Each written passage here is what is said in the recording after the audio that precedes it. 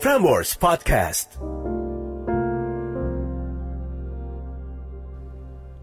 Catatan akhir malam oleh Narendra Pawaka.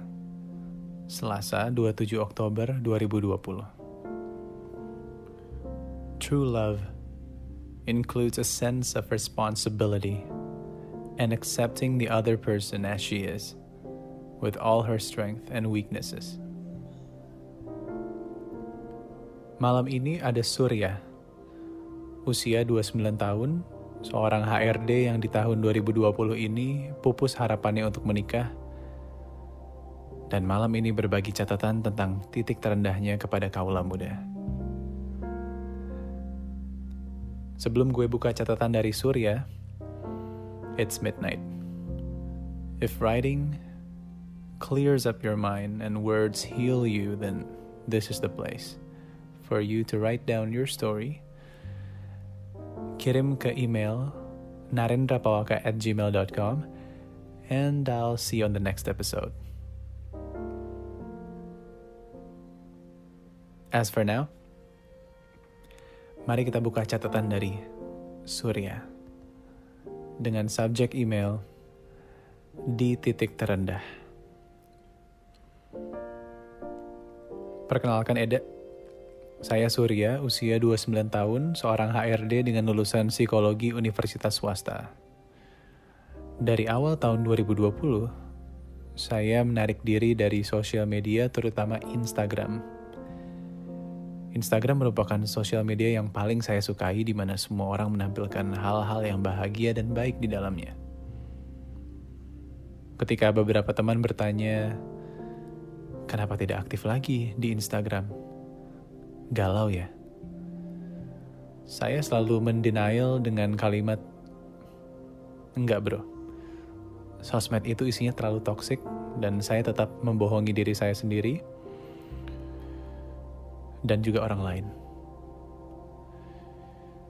Jauh di dasar hati sebenarnya saya iri dengan orang-orang yang saya follow, terutama teman-teman. Teman baik saya yang sudah menikah, memiliki anak, foto bersama pasangan, traveling, dan lain-lain. Saya memang tidak di tahap buru-buru ingin menikah, tapi rasa iri ini cukup mengganggu. Hal yang membuat saya seperti ini dikarenakan saya baru pertama kali pacaran di akhir tahun 2018 sampai menjelang pertengahan 2019. Saya memutuskan dia karena tidak sanggup lagi menjalaninya.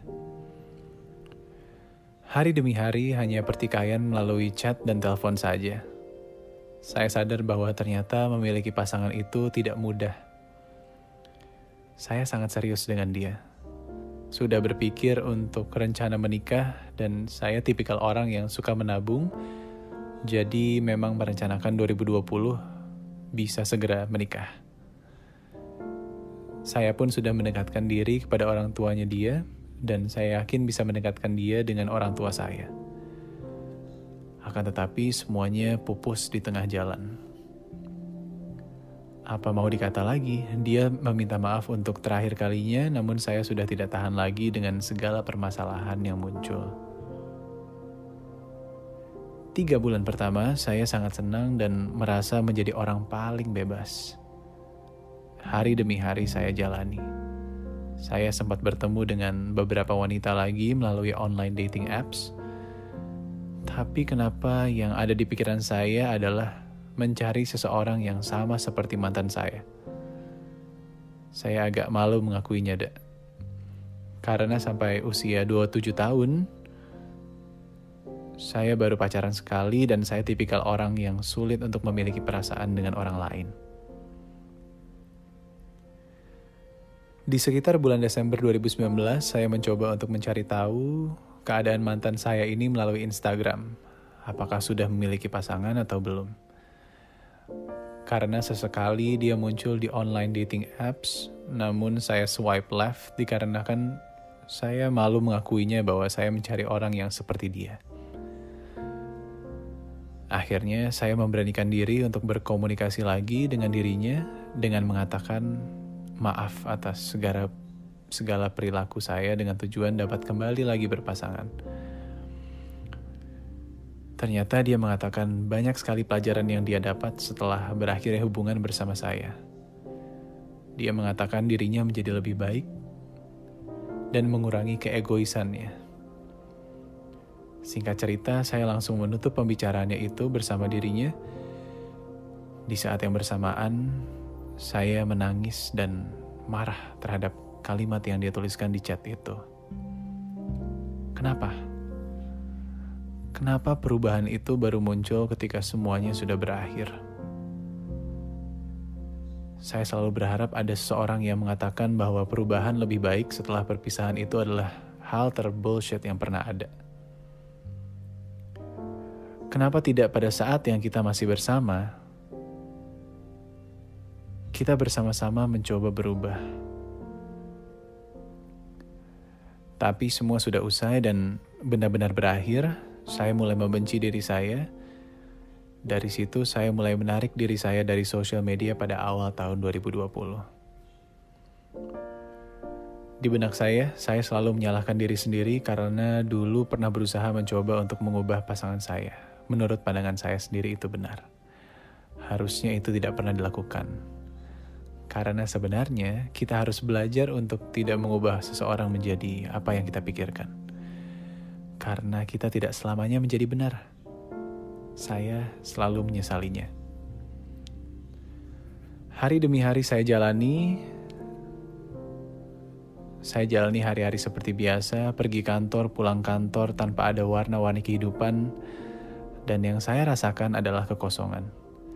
Saya seperti berjalan di dalam ruang hampa dan yang ada hanyalah kekosongan. Emptiness. Di titik ini, saya benar-benar tidak tahu untuk apa tujuan hidup saya. Saya merasa ini adalah titik terendah. Ditambah 2020 Maret adalah masa di mana pandemi COVID ini dimulai, work from home dijalani, bosan sekali, merasa seperti orang bodoh, memutar lagu-lagu playlist yang sama setiap harinya, tanpa mengubah playlist. Mau bercerita dengan orang tua atau adik kakak juga, saya merasa segan untuk menceritakannya. Karena saya tidak tahu apa yang saya tidak ketahui. Berdoa pun juga tidak ada jawabannya. Bercerita dengan teman hanya melegakan pikiran sebentar saja. Yang paling mengganggu adalah munculnya good and bad memories. Rasa benci secara bersamaan. Sewaktu belajar di psikologi, saya belajar mengenai teori Kubler-Ross. 5 tahap kedukaan, the 5 stages of grief. Saya rasanya mau marah.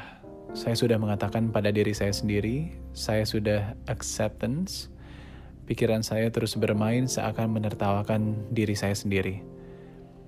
Apa yang kamu accept, Surya? You are not accepting your condition. Saya berharap segera di tahap acceptance, tapi kenyataannya saya masih di tahap anger. Denial, anger, denial, anger, denial. Saya lelah, Tuhan. Tidak terpikir untuk mengakhiri hidup saya ini sedikit pun, tapi saya mohon jawaban atas proses pendewasaan ini. Saya tetap berusaha menjalani hidup ini sampai suatu hari saya setuju dengan konsep Tuhan menolong manusia melalui manusia. Ya, melalui manusia karena menjadi tidak logis apabila Tuhan langsung membantu diri kita. Ini terjadi di awal Mei 2020, saya mengikuti proses coaching yang diikuti oleh adik dan teman adik saya. Waktu itu yang mengajarkan adalah seorang ahli NLP. Saya bersyukur mendapatkan satu circle yang memberikan energi positif. Tidak hanya itu, di bulan Juni 2020, saya menginstal kembali online dating apps. Di situ saya match dengan seorang wanita. Selang beberapa lama kami mengobrol tentang kehidupan sehari-hari, lalu tiba-tiba dia mengatakan bahwa sebenarnya sedang ada masalah. Yaitu ia sedang mengandung 3 bulan, akan tetapi pasangannya tidak mau bertanggung jawab.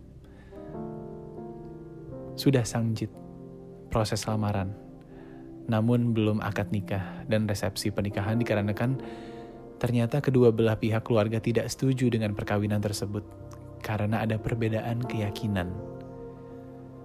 Singkat cerita, selama beberapa hari saya mendengarkan keluh kesah wanita itu. Mereka hidup kumpul kebo, diperlakukan kasar oleh calon suaminya itu. Dihina wanita murahan oleh calon mertuanya. Sudah pernah keguguran waktu pacaran di 2019, sekarang hamil lagi. Mengaku hidup di dalam neraka. Akhirnya memutuskan untuk kembali ke rumah orang tuanya sambil mengandung. Di rumah pun ayah dari wanita bukannya memberikan dukungan, namun berharap anaknya melakukan aborsi. Untuk apa kamu melahirkan anak dari dia? Biar ayah yang menanggung dosa ini. Tapi wanita ini memilih untuk tetap melahirkan anak itu. Pikiran naif saya berkata, gila, saya pikir hal seperti ini hanya ada di dalam film saja, tapi ini terjadi di kehidupan nyata. Saya hanya bisa mendengarkan cerita wanita ini tanpa memberikan solusi. Yang membuat saya merenung adalah, mengapa? Iya, mengapa? Saya mencoba bertanya mengapa wanita ini tidak melakukan aborsi saja, dan apakah pernah melakukan percobaan bunuh diri, dan saya melarang dia untuk melakukan hal itu. Jawaban wanita ini yang membuat tamparan keras kepada diri saya. Dia tertawa. Untuk apa mengakhiri hidup? Dengan melahirkan anak ini justru dia menjadi punya tujuan hidup. Tujuan mengapa saya tetap hidup adalah membesarkan anak ini dengan atau tanpa laki-laki itu. Kalimat ini yang membuat saya merenung berkali-kali. Apa yang dikatakan wanita ini sungguh benar. Masalah yang dia hadapi jauh lebih berat. Kita sama-sama bayangin ya, biaya kontrol ke dokter, melahirkan, mendidik anak, menjaga anak, biaya susu, biaya pendidikan, dan lain-lain. Semua bukanlah hal yang mudah dan murah. Hanya wanita kuat dan berjiwa besarlah yang mampu melakukan ini. Saya benar-benar tertampar dan sadar bahwa sebenarnya yang saya risaukan, cemaskan selama ini adalah perkara kecil. Saya overthinking terhadap hal-hal kecil. Saya mencemaskan penilaian orang lain terhadap diri saya. Saya takut mencoba menjalani hal baru. Saya sadar Tuhan mengirimkan manusia ini untuk memberitahu bahwa inilah kenyataan. Accept it, Surya. Sekarang saya bisa mengatakan, now I accept every ugly and beauty inside of me. Saya menjadi jauh lebih bahagia sampai detik ini. Kalau Eda bertanya apa tujuan hidupmu, Surya, saya bisa menjawab ini dengan mudah. Pertanyaan apa tujuan hidupmu itu adalah pertanyaan yang sederhana, namun tidak semua orang bisa menjawabnya. Sekarang saya tahu apa tujuan saya hidup, saya akan membantu orang sebanyak yang saya bisa. Ternyata banyak orang di luar sana yang butuh bantuan kita. Saya harus menjadi lebih kuat dari hari sebelumnya. Kuat yang saya maksud adalah kuat secara mental, mindset, materi, pengetahuan, dan segala hal. Saya berjanji dan menanamkan di mindset saya untuk selalu membantu orang lain. Pesan yang ingin saya sampaikan ke kaula muda adalah tetap jalani hidup walaupun kita tidak tahu hidup itu seperti apa. Coba bayangkan kalau kita tahu apa takdir kita. Kita tahu kapan kita meninggal, kita tahu kapan kita dipecat dari kantor, kapan kita akan bangkrut dari hasil jerih payah penjualan kita. Kita akan menjalani hidup dengan demotivasi. Bersabar dan percayalah, sekalipun dirimu ada di titik terendah, pasti akan ada namanya titik balik. Mohon maaf apabila ada kalimat yang tidak jelas atau kalimat yang menyinggung. Ini saya buat sudah seringkas mungkin. Mohon feedbacknya. Terima kasih Surya sudah menulis. Dan semoga setelah Surya menulis, saat ini mendengar pun dalam keadaan yang baik dan happy. Gue suka sama tulisan Surya, di mana dia menulis, bersabar dan percayalah, sekalipun dirimu ada di titik terendah, pasti akan ada namanya titik balik. And here's an additional note untuk kaula muda. It's about loving mindfully. Love is a beautiful word, and we have the right to restore its meaning. When we say, I love sushi, we spoil the word. We have to make the effort to heal words by using them properly and carefully. Now, as I said on the opening, true love includes a sense of responsibility and accepting the other person as she is, with all her strengths and weaknesses.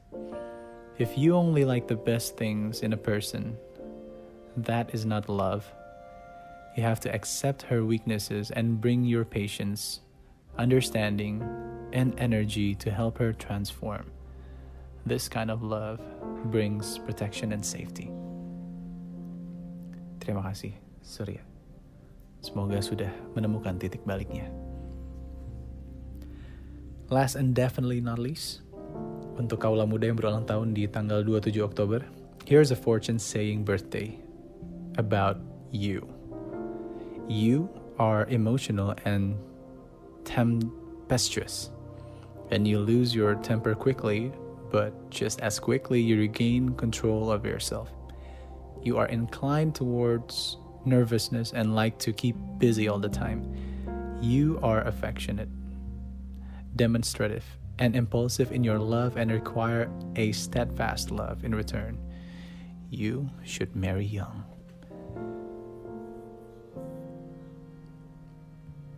My name is Narendra Pawaka and this is Catatan Akhir Malam. Have a good night, sleep tight, and don't let the bad bugs bite.